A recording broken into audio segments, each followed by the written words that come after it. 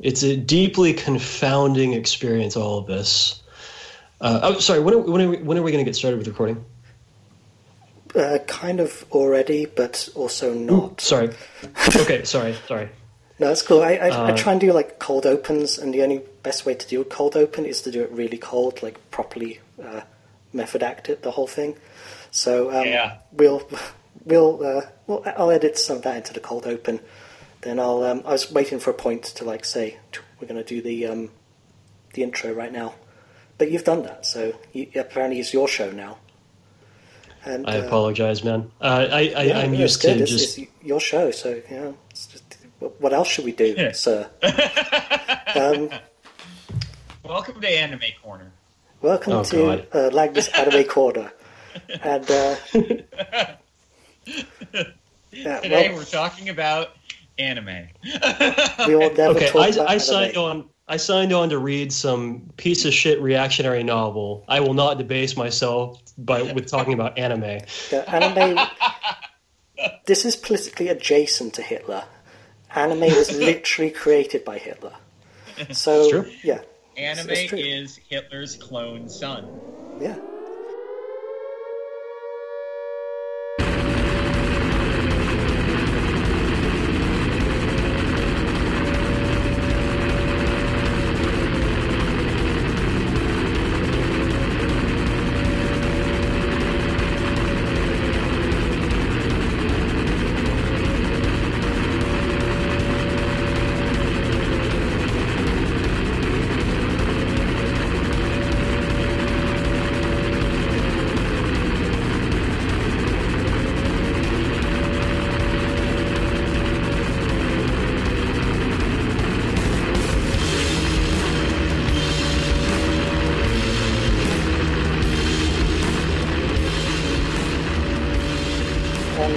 So this is Death Sentence, and it's not about anime.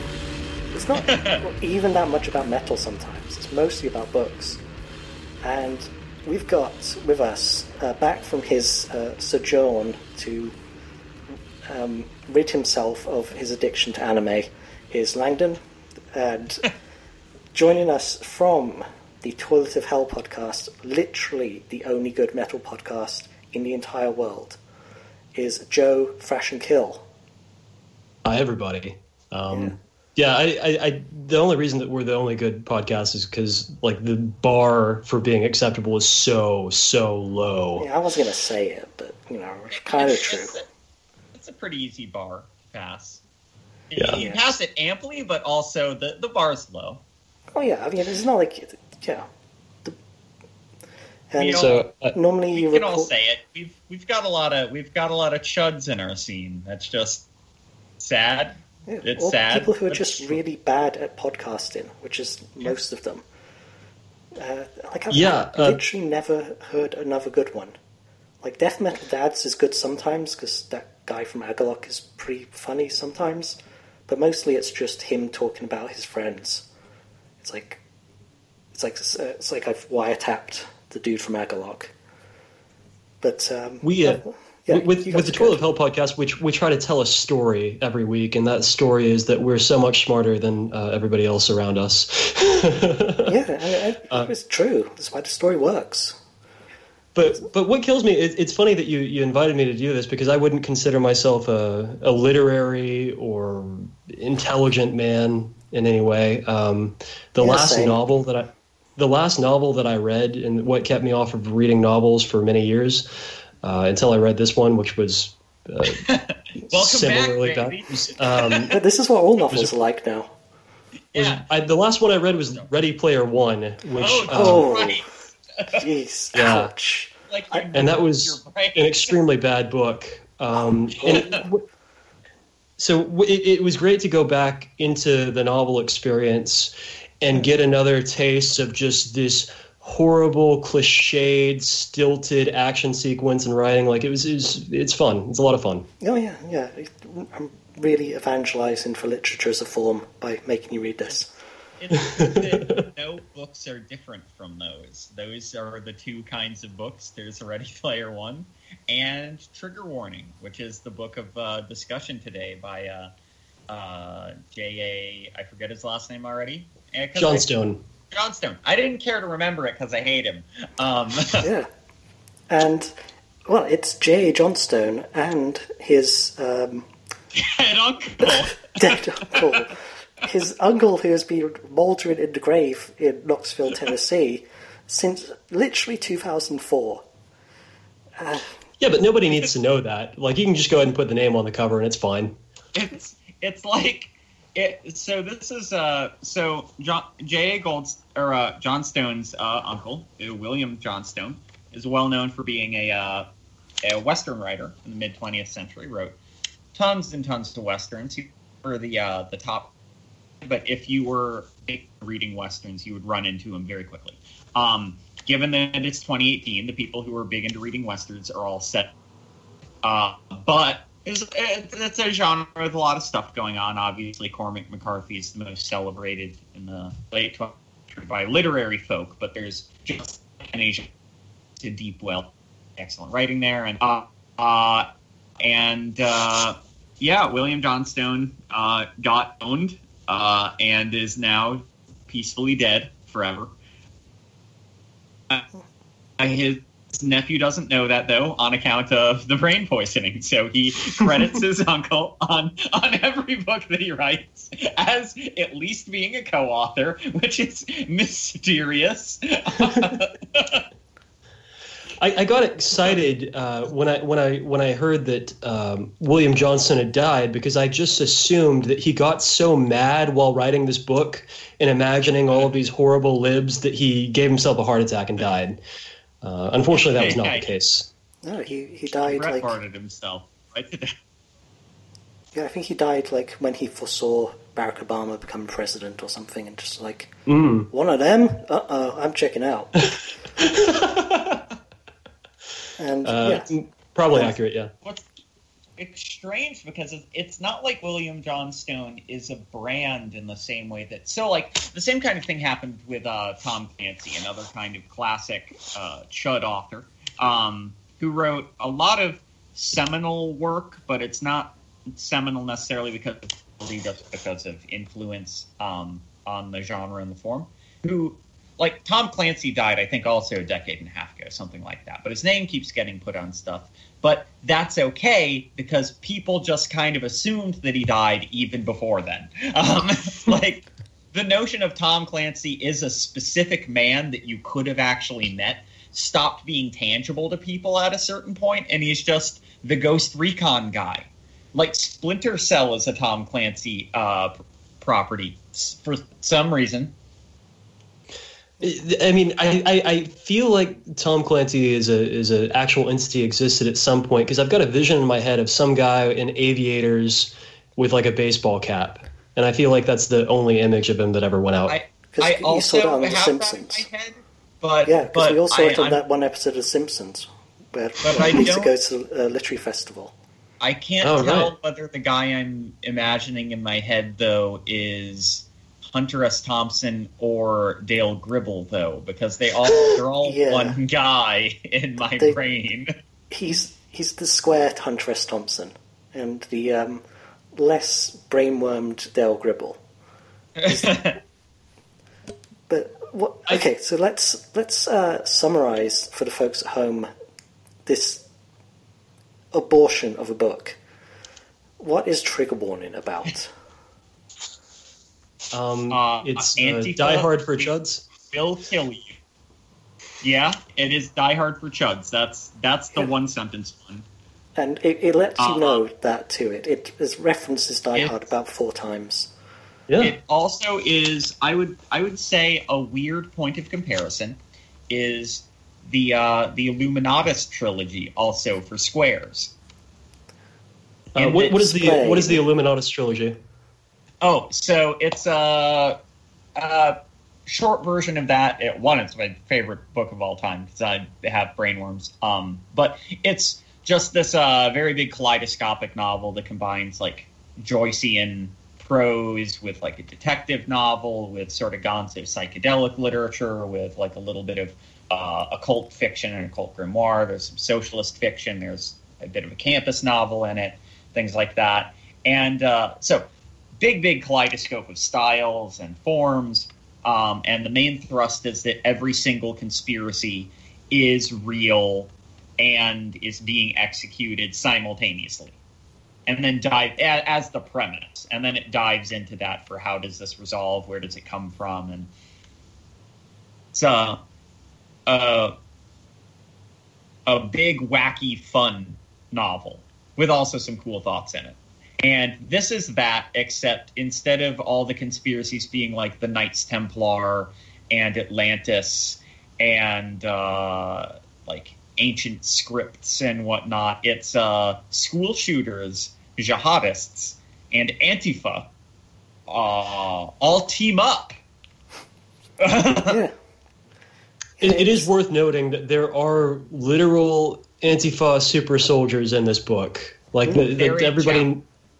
everybody knows the joke that is Krang T. Nelson put up on Twitter about that fooled all of the right-wing sphere, but it's real in this book, man. Yeah. There's a reference early on to how Antifa is like 90% weak college kids who eat lots of soy and 10% like shady operatives who are there to do the real work. Like ex-mercenaries and special ops troops. Which it presents like a fantastic riddle. Why does he think that they would join Antifa? He says it's because of the all those left-wing billionaires and all their money. Which I don't like. I every sentence my brain stops, and I'm like, those aren't real. You don't become a billionaire if you're a leftist. George Soros. George Soros, though. It's George That's Soros. True. George and Soros, all the brackets around his name. Yeah, there are so many references to billionaires in this book, and I feel like he's on the cusp of understanding something, just falling ass backwards into conspiracy theory land instead of like what really needs to be addressed. Because how many billionaires would you say are in this book? There's the uncle. There's whoever's funding the baddies. There's I think Pierce is the main character's one cool black friend. His parents are billionaires. So there's at least 3. So that's about what percentage of billionaires in the world are just named characters in this book? Because there's like less than 100 billionaires in the world. So yeah, there's about like 5% of the billionaires in the world are in this book. Sounds about right. Yeah, that's a fair chunk of billionaires.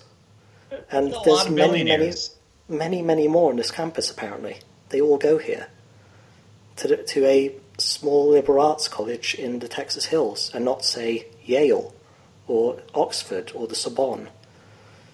I guess I can go ahead and chime in here. I'm from Texas. I live in this area that's referenced in this book. There is like one liberal arts school out there, and it's a Christian school. So sorry, guys. That makes sense. That checks out from what I know about Tejas, the proper name of the Lone Star State. That's the only name. Woke. That's it. Yeah, I'm fully an advocate for Texas rejoining Mexico. By the way, I think that's the future of Tejas. That would be very lit. I think that would be quite lit. There'd be a moment of pure panic, and that would be tight from the outside. I don't live in Texas, so I would get to just enjoy it. I would hope there would be some tight live streams. Yeah, I live in mostly, I would say it's 95% Mexican neighborhood, except for the one racist piece of shit that lives right next to me who hates it. I mostly up every day. Yeah, I just want to own that guy mostly. So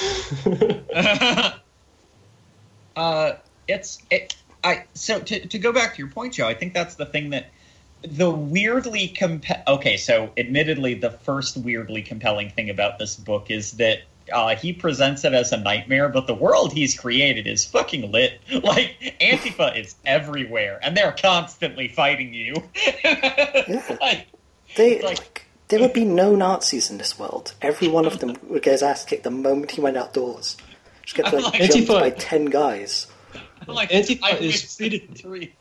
Yeah, they're treated as like ninjas in an 80s movie. They just appear out of the shadows with nunchucks and kick ass, and then yell about microaggressions and leave. Right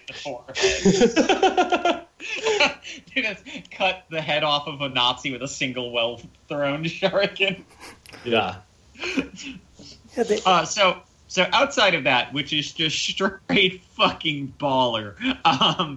The other thing is that, like, he's so almost there politically. He, like, you can see it.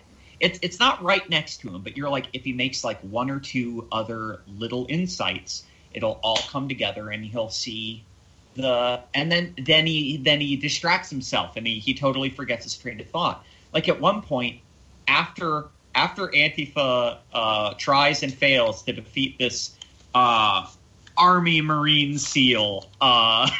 He has a bizarre and impossible set of special ops training at the age of like 20. Also, he's canonically hot, according to the novel. He's a 6'4", 250-pound bear of a man. Not true bear of a man. From the book. The cops roll up, and he's like, oh, thank God the cops are here. And the cops just immediately go, he's resisting arrest, tase him, and then just immediately tase the guy.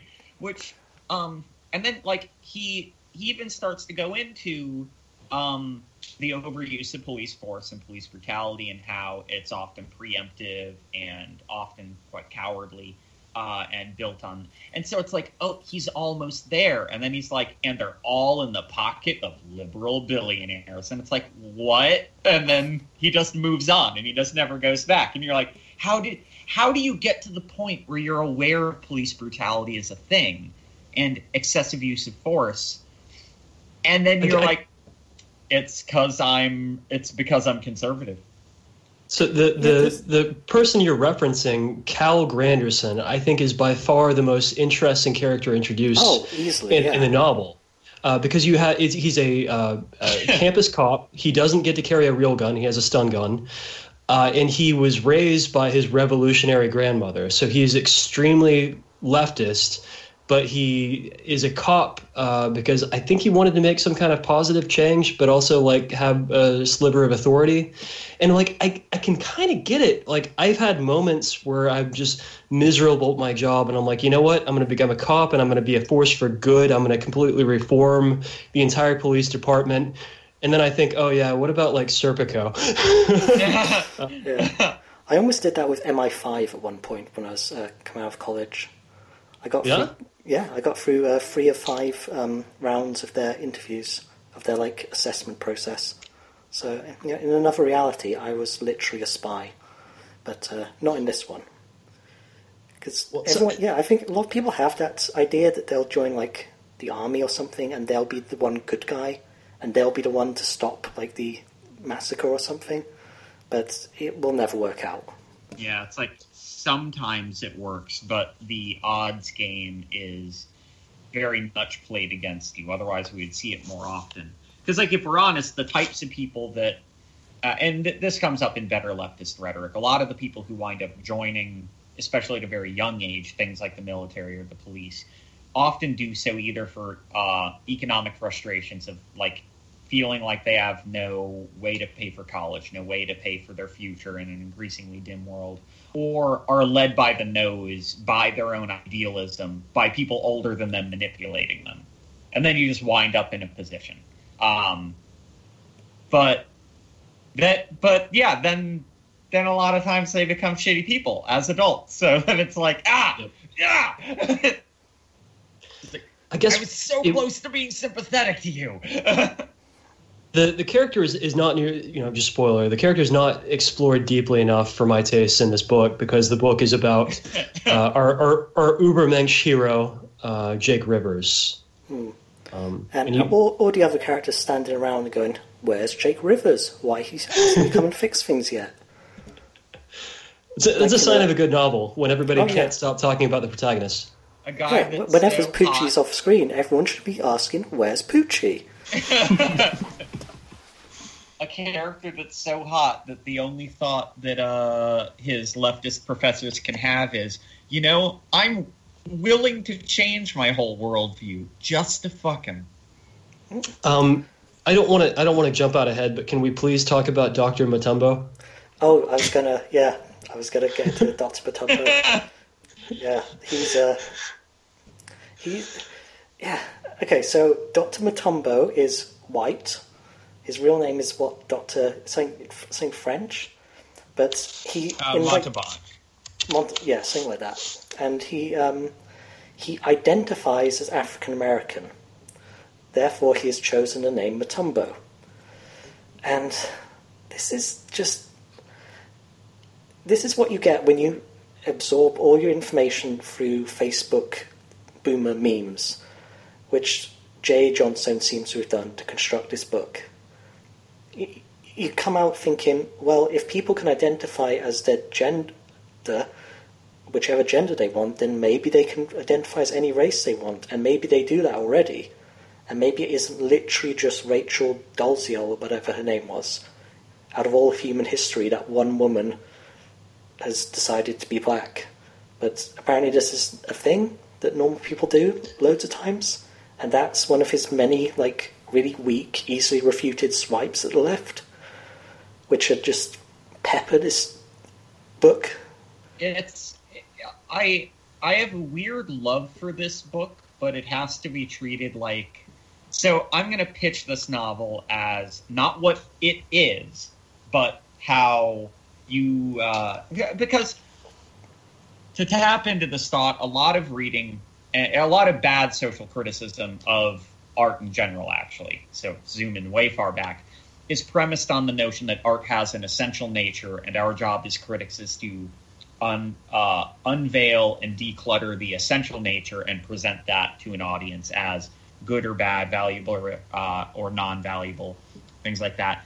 And that serious critics don't really do that because the notion of a work having an inherent politics or an inherent thought outside of an audience engaging with that doesn't really work, because a book left alone will not enact fascism. It takes people to do that, and they may interact with it and internalize gross, awful thoughts from it and then act on those and do bad things. But similar people may pick it up and go, oh, this reaffirms all the things that I hate, and now I hate them even more. And then the question gets raised of, if a book makes you spurn hatred and bigotry more, can you say that the book had a bigoted effect since it increased your anti-bigotry sentiments? And so tapping into that, this book is a Tim and Eric novel based on right-wing memes. Oh, yeah. Read as parody. This is perfect. This is owning the non-libs by just showing them what their worldview would actually look like if it was running. If it wasn't just a bunch of memes. If it was an actual narrative that had a beginning, middle, and end, what would it come out as? It would come out as bullshit, and nothing would make sense, and it would correspond to the real world in no way whatsoever. So, Raptor Island 2, Return to Raptor Island, the sci-fi original masterpiece film. Trigger warning by J.A. Johnstone. There, that's it. That's my pitch. That's this book. It's just... What if Return to Raptor Island was actually Libpocalypse? I think it's entirely possible for this book to have been kind of you could have removed the political bent pretty easily. Probably if you Control F this book and remove Democrats, liberals, safe spaces, snowflakes, and Antifa, and just replace it with the Germans, you could have probably made a not good but competent enough adventure novel that deeply ripped off Die Hard, because there's just little moments in here where the action is going along, and then there's a parentheses that just has to punctuate, by the way, this is the fault of the Democrats. Yeah, people are constantly remembering how this relates to campus politically correct politics. And they're constantly interrupting themselves just to remind you guys that Hillary Clinton and Nancy Pelosi are probably responsible for this. I love the fucking fascinating mystery that these people have, where one, they think that campus politics has ever not been a more extreme version of non-campus politics, in terms of being much more vocal. And it's like, have you ever been to a college ever, or seen one? That's the running theme. And two, that they somehow think that, I mean, even now, if anything, our frustration as leftists is not enough of this stuff is porting over into the real world in a robust and mature way, that there is a lot of lacking intersection that complicates or fleshes out certain things, either damning people further or going, no, we need to approach this from a specific angle. And somehow, right-wingers and baby boomers have decided that because college people have gained access to the internet and now can talk to each other, that this means that we're going to suddenly make our campus president like the new Robespierre. I love it. I win. It's all, everything about conservatism is telling on yourself. So when conservatives fear that there's a rise of like a network of underground radicals within college campuses indoctrinating children, I mean, it's just basically telling on yourself that you've created this vast network with untraceable money, promoting these horrible sites and news channels and personalities and meme networks and Facebook groups and just everything that feeds into a baby boomer's fear of death. I don't know about you. I haven't been to college in a number of years. I graduated in 2009, something like that. And I went to a school, I guess, that is ostensibly liberal. But my engagements with the curriculum and with most of the other students was overwhelmingly right-wing. That was kind of the nature of the campus I was on at a big state school. So much worse nowadays. Like, there was no alt-right at that point. Like, your conservatives would have been conservatives. They wouldn't have been, like, actual Nazis, or just, like, stupid irony meme frog Nazis. Or if they were Nazis, they were the same kind of, like, mid-90s to late 2000s, like, dorm dwellers or things like that. It was pretty similar. I remember, I think one of my fondest memories of college was getting kicked out of my Spanish 4 class because these fucking asshole Sperry-wearing chuds interrupted the lecture that was talking about like Latin American politics, and Che Guevara's Motorcycle Diaries, like basically learning the history and like how to speak all this shit in Spanish, and they were yelling and would not allow the professor to continue because they would not stand for this leftist indoctrination talking about Che Guevara's life. I'm a pretty quiet person in real life, but I, told these people in uncertain terms that they can take their bullshit and stick it up their assholes, and got removed from the classroom immediately. But you did the right thing, and they'll die someday, which is good. Were you taken to the campus police, and if so, did they tell you that you're actually really awesome and cool, but because of the rules of the campus, they have to expel you or something? Did they give you you destroyed 16 squad cars kind of talk? Because Jake Rivers gets about 3 of those. Yeah. They gave me a stun gun for my efforts, which I thought was pretty cool. Yeah. I don't know, man. Do you want to start with like the very beginning of this thing, because this is just such. Ostensibly, there is also metal in here, and that's true. I've lost it. I lost it. Give me 2 seconds. You can't do that to metal. You have to respect it. You have to respect metal. Nah. I'm going to start crying. I hope you do. The rest of the podcast is going to be my loud wails. Have you been triggered? By disrespect to metal? Yeah. Yeah, I have. Okay, well... damn it, where was it? It's called Neckbeard something. Neckbeard Death Camp. Nice. Hell yeah. Yeah. So this is Neckbeard Death Camp. They're from Bordeaux in France. They have an album called White Nationalism is for Basement Dwelling Losers. And this is the song, The Left are the Real Fascists. Because it just goes together with the whole thing beautifully. You can find it on Bandcamp, but probably literally nowhere else because this is like a joke metal project, but still good. Kind of like Anal Trump.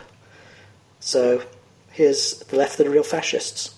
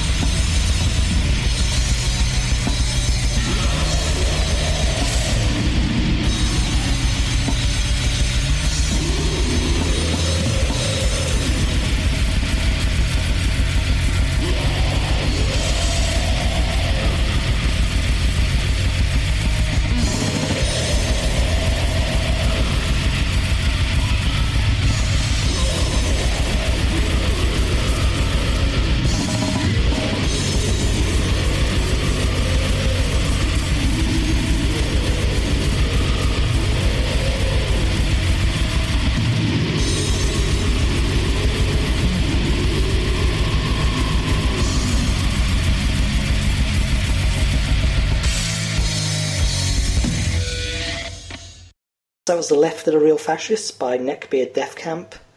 And I really want to get one of their t-shirts, but it's kind of got like a peppy on it, and I think people will get maybe they'll take it the wrong way. But yeah, they're fedora-crushing militant black metal, and I'm here for it. So let's go back into the world of Trigger Warning. Let's get back onto Calhoun campus. And so, real basic synopsis, yeah, it's Die Hard on a college campus, except Die Hard, the plot starts about 20 minutes in, and then there's action and awesome and one-liners. But you're literally about 200 pages in before the plot actually starts, and a bunch of stuff that was promised in the jacket copy doesn't really happen. And the first couple hundred pages are just establishing the main character, Jake Rivers, an Army Marine, special operator, a bear of a man, as super awesome by having him go 40 pounds of all cock, baby. Yeah, uncut, thick, veiny, throbbing American manhood, and it establishes this like murder twink as awesome by having him do this like Groundhog Day repetition of the same cycle of getting his ass handed to him by Antifa, going to the campus security office where the grizzled campus security chief says he blew up 16 squad cars, they were a day away from retirement, and he's a magnificent bastard, etc. Then he goes to the principal's office, the dean. He meets with a crusty old dean who... Dean Wormer. Yep. Who tells him... Is it Animal House reference? Yeah. Well, I mean, like, this... His interactions with the administration is essentially a combination of Animal House and Back to School with Rodney Dangerfield. And that they keep telling him he's got to tone down his crazy right-wing ways, and he's like, no, Dean, this is Party House. Yeah, but he's got no friends. So, that's true. I mean, Animal House, they were a frat. There was a bunch of them. This guy has literally no friends because he's awful. He's actually just an asshole. I mean, he's a jerk to be around. He talks about how he doesn't like to interact with anyone that he's around, even in superficial ways. Which is like, dude, I have to interact with right-wingers where I work because that's what being like a coworker and customer management figure is. Like, what the fuck? Like, no, I live in my room. My politics demands me that I be alone. I suppose that his, antisocial behavior might have something to do with spending 8 years murdering Iraqis, but I mean... That's true. He might be dealing with deep PTSD and guilt. Well, I'd hope so, but apparently not. Way down. Yeah, this is one of those like PTSD is for pussies kind of books. This I don't think people in this actually get PTSD. If you'll allow me, there is one line that especially killed me because it further. Oh gosh, I can't find it at the moment. I thought I had it here, where it was basically saying that all of these students watching their friends being murdered in front of them was a macroaggression, and these special they actually say microaggression, don't they? Oh, does they it? say this, the terrorist attack is characterized as a microaggression. Which I don't know if that's quite how that word is used. But watching your friends be murdered in front of you in ostensibly a terrorist attack, I could understand how that could possibly affect someone's mental health. Fortunately, J.A. Johnstone, big, tough, big-cocked American man, has never had to deal with any emotional fallout from anything that's ever happened to him. So that kind of thing, bullshit, total bullshit. He's just a weak person. Scared of dying. It doesn't matter that he's 70, that he's 20-something. He is not scared of dying. And neither is the bad guy. And the bad guy in this is probably the worst bad guy I've ever seen in fiction. I mean, like, it's not good. Hans Gruber was like charming and suave and learned, and he had a backstory where he was like a right-wing terrorist, but actually he was after the money. And Hans Gruber's a classic villain. But Matthias Foster is a guy who lives in his apartment with his girlfriend and has a bunch of his friends over for beers, like a few cold ones with the boys. Then somehow he's able to gather enough like ex-special forces who are also Antifa to assault and occupy a library. It's like he's not like rich, or he's not like trained in guerrilla warfare. He's just some dude. It's like if I decided to be a terrorist, A cool plot point in this is that is it Kenyon College? No, that's actual college. Yeah. It's a fake college. Whatever, Kenlawn is what we're going to... Kenton, yeah. Kenton College is a private school, which is an important plot point because in Texas, you are legally allowed to bring guns with you to school at public universities. Like, I went to UT, the University of Texas, and you can bring your gun to class with you if you so choose, now legally. You cannot do it at private schools because they operate under different laws. So the idea behind this was that the private schools were promoting tyranny because you can't bring your Sig Sauer with you to an economics lecture. And that thus made them open to this terrorist attack. It's worth noting that maybe the biggest crime event that's ever happened in this town is Charles Whitman climbing up the University of Texas Tower in the 60s and just picking people off with a sniper rifle.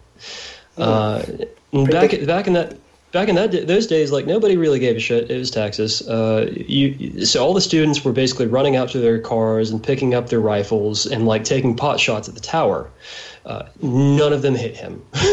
It was just loose bullets flying everywhere and it was a massive danger to everyone. What actually happened was finally a cop was able to get up to the top of the tower and then shoot Whitman in the back of the head.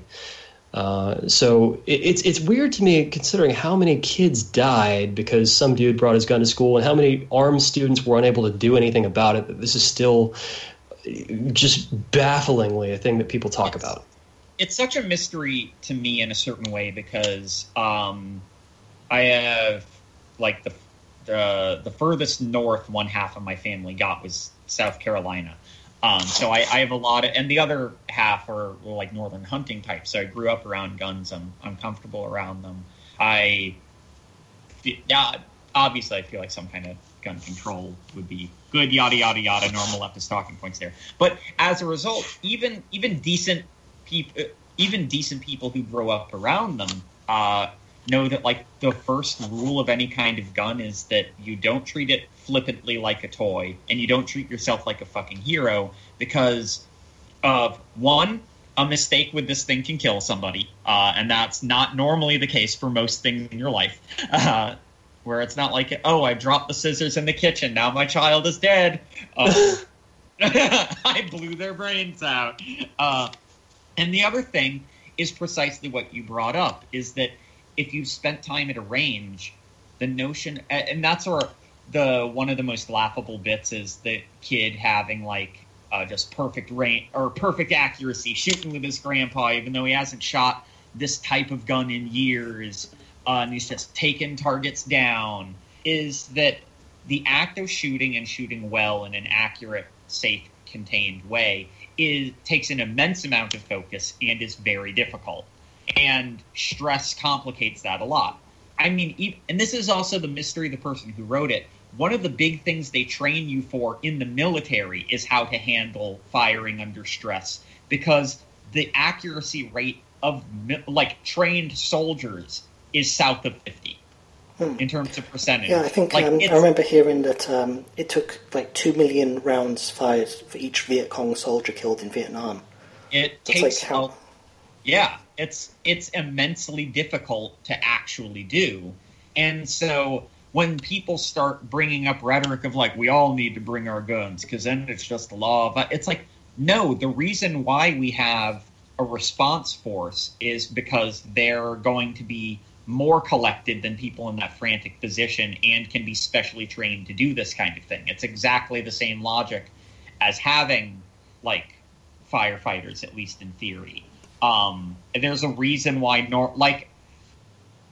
do we think normal people are able to be like, if there's a fire in my house, I gotta have my fire axe so that I can knock down the door, run in, collect the children, and bravely run out? And it's like, you can't do that. You are an IT manager. You're out of shape. We'd probably be in a better situation as a country if everybody was fully prepared to fireman carry anybody out of a burning building.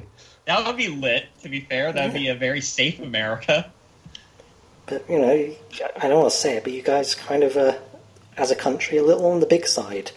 So, yeah, that's the thing. It's not that a well-armed society is a polite society. It's that a swole society is a polite society. If everybody's jacked, man, everything's going to be cool. Everybody's watching out for each other. Everybody's flexing in the mirror. Everybody's having a good time. Yeah, you could just Everyone's get someone to spot you through life. Yeah, everyone's just complimenting each other's form and doing things in a really smooth way, and it'll be a better world. We always do the flat palm clap right in front of your pecs. Damn right. Everybody's there to be your spot, bro. We're all looking out for each other. We're all going to help you lift that heavy load.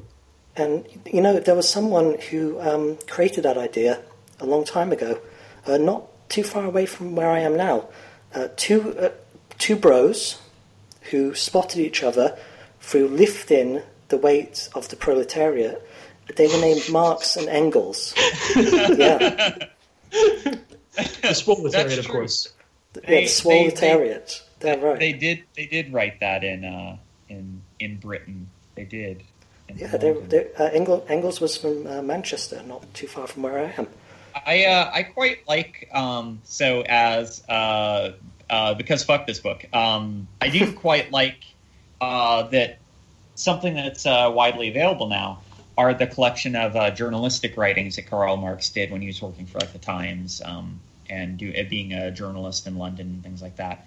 Because you can see a lot of the early seeds of where his thoughts would be and why he turned to Engels specifically as a friend that he made during that time period. Is like, I've been seeing some stuff and I want to think over some ideas with you. It's because it's exactly the same kind of stuff that you'd imagine would radicalize someone now. Or it's like, I watched a child die of black lung, and I'm thinking to myself, that seems, it was weird, I get to watch a child die of having too much coal soot in their lungs. I feel like children shouldn't have any coal soot in their lungs. And Engels was like, I agree. Yeah, speak on that, brother. Go off, King.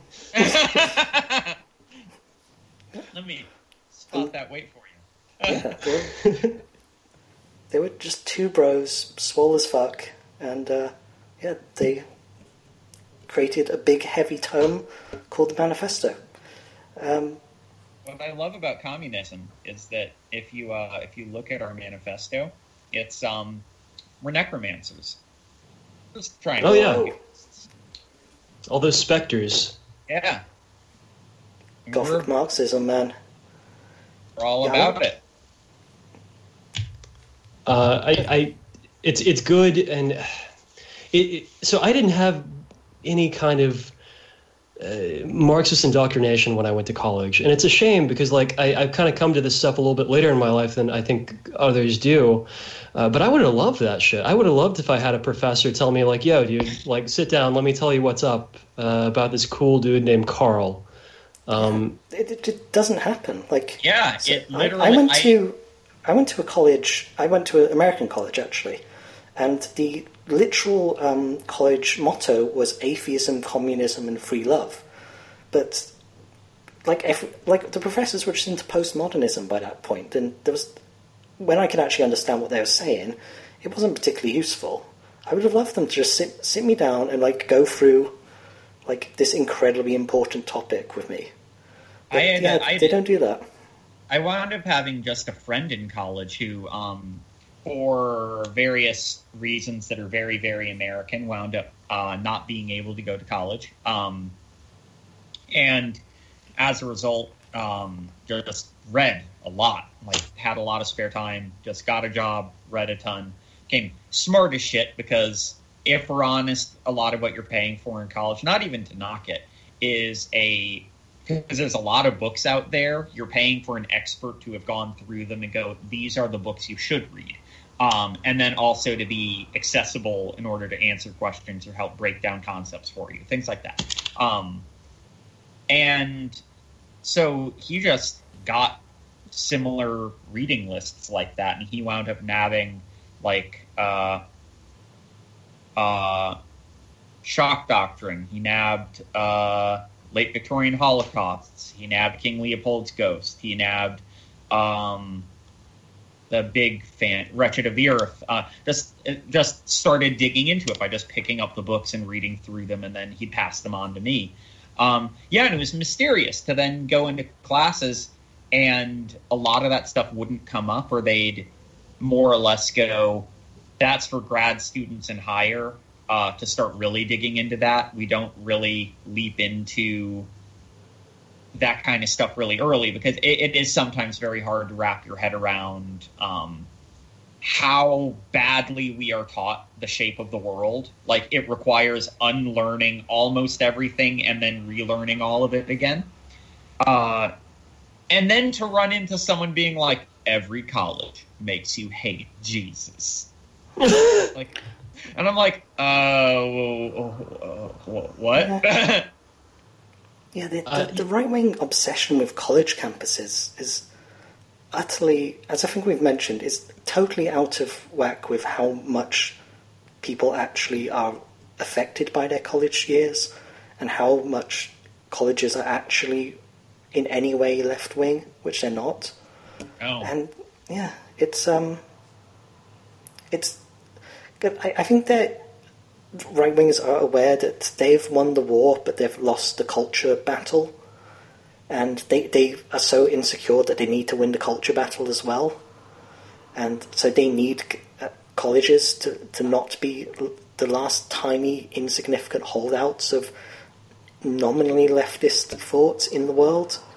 I mean, they're doing a hell of a job. You've got really fucking badass dudes like Charlie Kirk and Ben Shapiro that are like showing the youth of America that it's cool to be a capitalist. It's cool to be a virgin until you get married. Like, it's cool to shit your pants in a diaper to trigger the libs. It's worth noting that how cool all of them are, which is very cool. They're the most cool that you can get. No way to be cooler, actually. Wearing a diaper, cool. It's cool, baby. It's 5'4", cool. It's good. As it was said in Billy Madison, if shitting your pants is cool, consider me Miles Davis.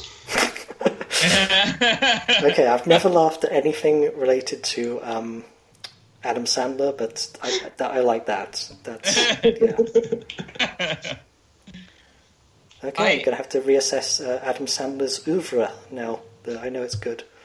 I feel because this is about books and smart people shit and not the dumb things that I like. I feel pretty strongly about Billy Madison, Happy Gilmore, and even Little Nicky. I feel like those were pretty good.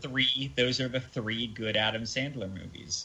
That's all. What about Punch Drunk Love? Everyone's always talking about that. Doesn't count because that's more a Paul Thomas Anderson movie that has Adam Sandler in it. You'll know what I mean if you watch it. You'll be like, this is not an Adam Sandler movie. He's just in it for most of it.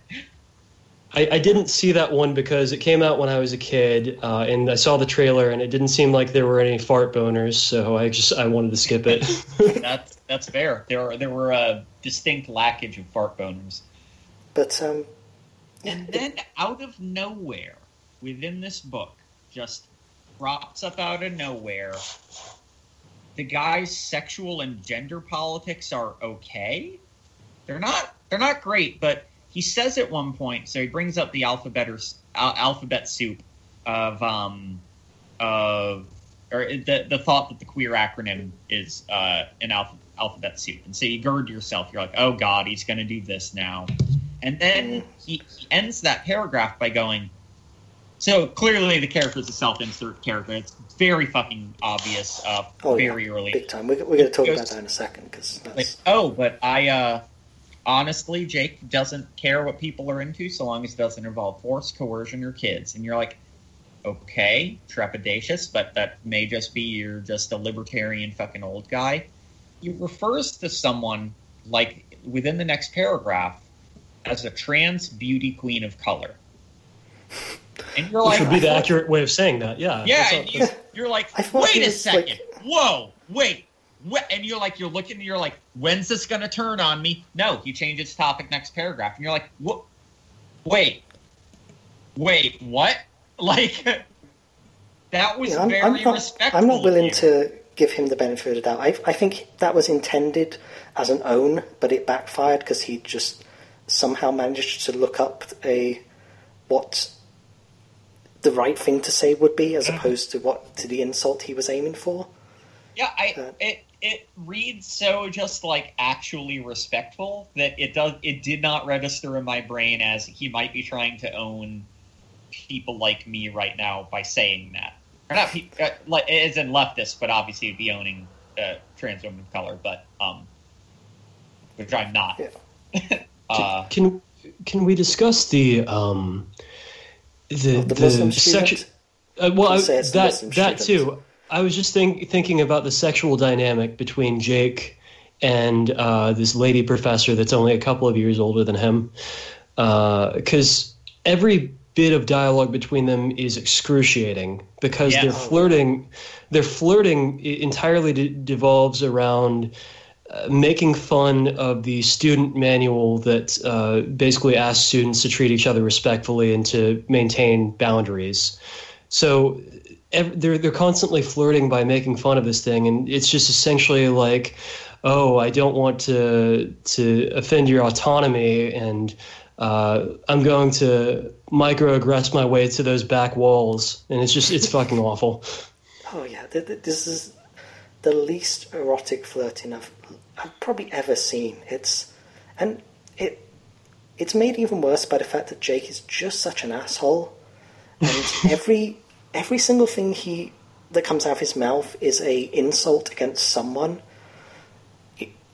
Apart from that one thing where he gets the beauty queen thing kind of right by accident, he only ever says these like catty, bitchy little comments about people, and every single one of his interactions is needless to say, I had the last laugh kind of story that you'd see on like a Reddit forum of people owning their lib professors, and they're bound to be either completely fabricated or stuff that the writer thought of when, like, a few hours later, that would have been such a perfect thing to say if only they'd thought of it at the time and not been like, okay, yeah, I'm sorry, I was talking about throwing the liberals out of helicopter in class. I won't do it ever again.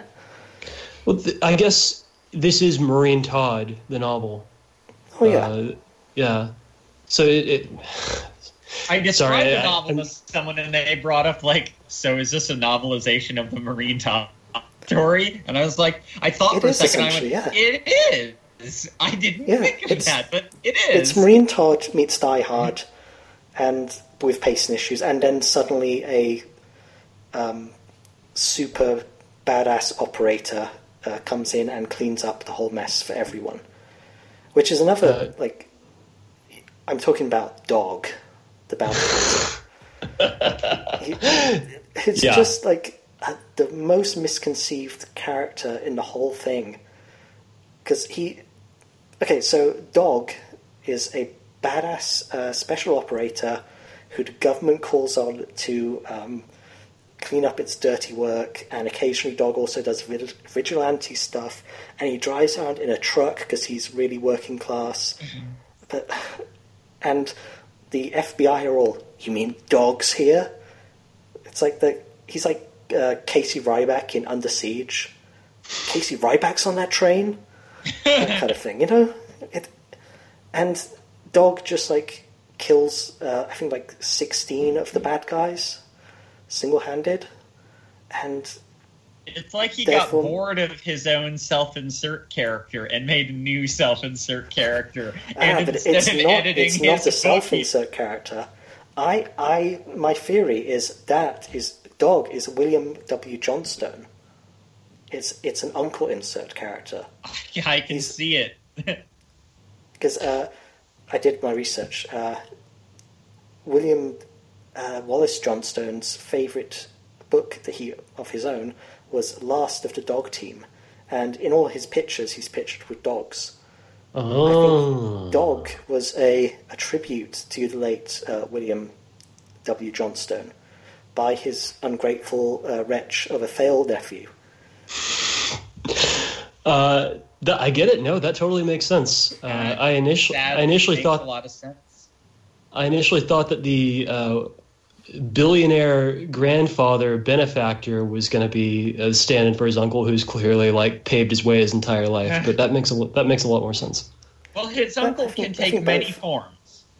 Yeah, That's true. His uncle is like a ghost haunting this. The writer of this story, William Wallace Johnson, is a ghost that also haunts this novel. He's sad that his uncle is dead, and he's scared that he too will be dead, and that, like his uncle, he'll simply cease to be. So someone has to take over the Johnson legacy, and I think it should be me. I think I am well versed in the politically correct campus culture through having gone to Reed College, which is the nearest thing you're actually going to get to one of these places. And I could keep going in the Jake Rivers and Dog extended universe. Do you have what it takes to shit out 10,000 words a day? Probably. I mean, I can get an Adderall prescription. I can talk my way into that. So probably, I could write 200 novels. I mean, it took me 10 years to do my last one, but, I could up the pace. It took 10 years for one, and now you're going to do one in 10 days. So you're just going to... Exactly, yeah. I learned everything I need to know, and now I can write 200 terrible novels about Jake Rivers and Dog, like righting the wrongs of the liberal world. I'm going to be honest, if they turned this into a franchise... So... We talked about this a little bit before, but I'm strongly of the opinion that this book could be absolutely fucking riveting if they turned it into a franchise and changed the main character to all of the bad guys who were all lit as hell. If there was a picaresque following so they have to resurrect him through super science, but the evil campus man who kept paying for special ops to come onto the campus for reasons. Certainly there was a reason.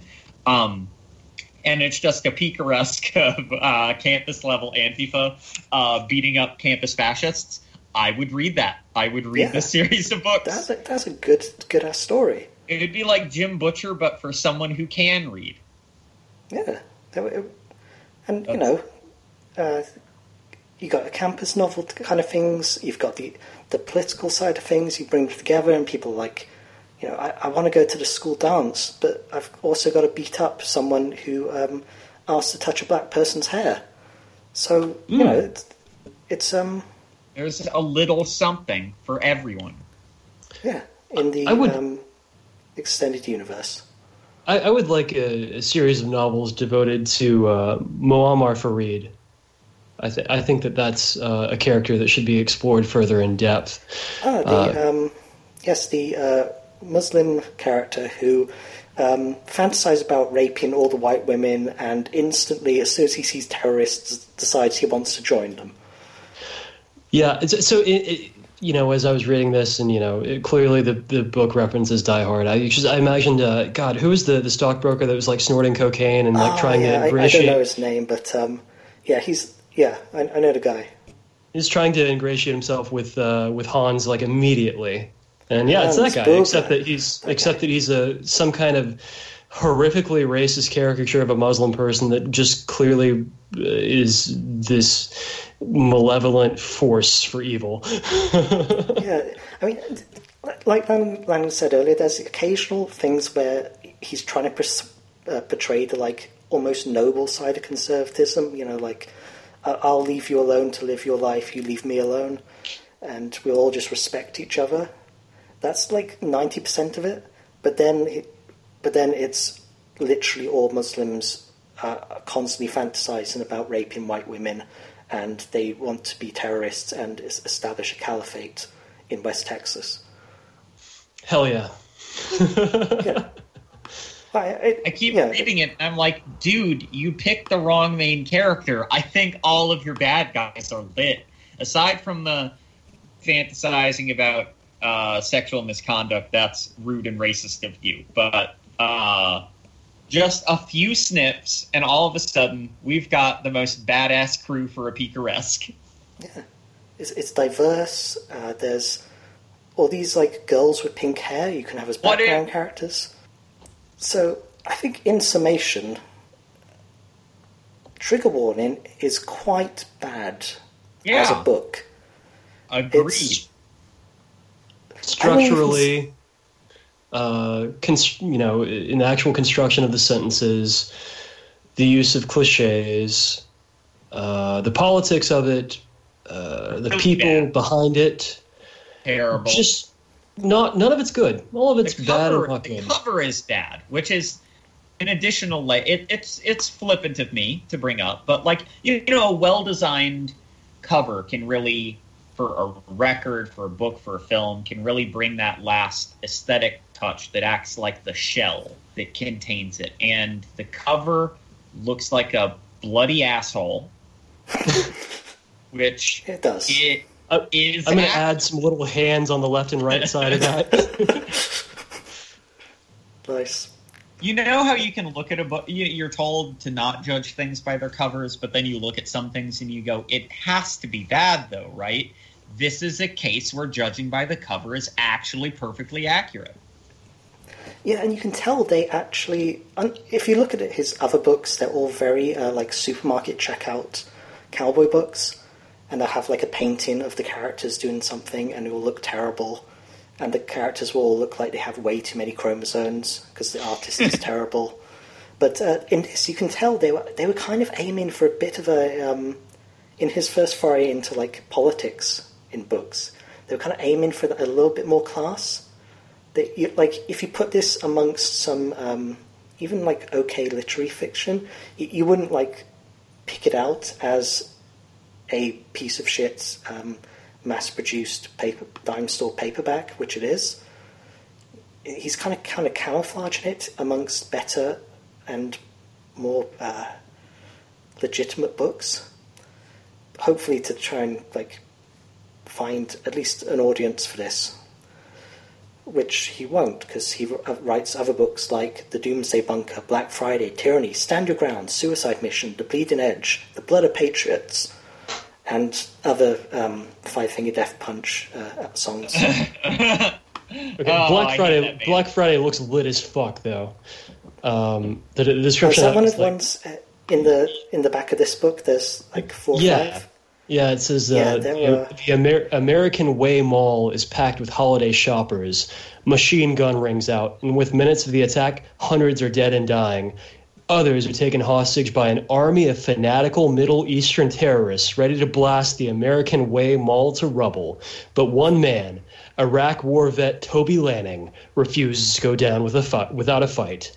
These brave, everyday Americans will stand up and meet the enemy face to face, defend their land, their values, their honor, and if necessary, pay the ultimate price to freedom. So it's like this, but instead of Die Hard, it's Paul Blart Mall Cop. Good. Yeah. It could be like a Dawn of the Dead, because it's all in a mall. It is Paul Blart Mall Cop. Paul Blart Mall of the Dead Cop. Paul Blart Dead Cops.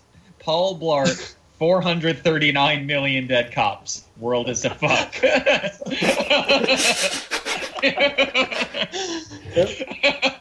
Oh, yeah. It took some working, but we got there. This man I hate not as much as Brian Herbert, the awful son of Frank Herbert, who, if he's listening, Brian, I hope that you die. Harsh but fair.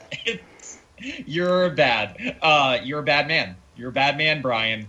And I hope that you die. I'm not going to do it. God's going to do it. God's going to kill all of us someday. And God's going to kill you. And that's going to be pretty good to me. This man isn't as bad as that guy, because I love Dune, and Brian is trying to ruin Dune. He's trying and failing to ruin Dune. J.A. Johnstone is trying and failing to ruin his racist ass grandpa novels of his uncle by being a racist ass grandpa in the modern day, which is bad and a confusing career choice. How weirdly egoless is it to erase yourself utterly in your life's work by renaming everything you do after a dead uncle you have? How self-hating do you have to be to do that? I think if he has read his own work, then he would come to the conclusion that he deserves to be deleted from history. Like, technically, I didn't write that, so I feel fine now. I channeled Christianly my dead, awful uncle. I arranged racial slurs in the shape of a pentagram and summoned his spirit with a cowboy hat in the middle. Oh, I don't need anyone to laugh at that joke but me. That was a good joke.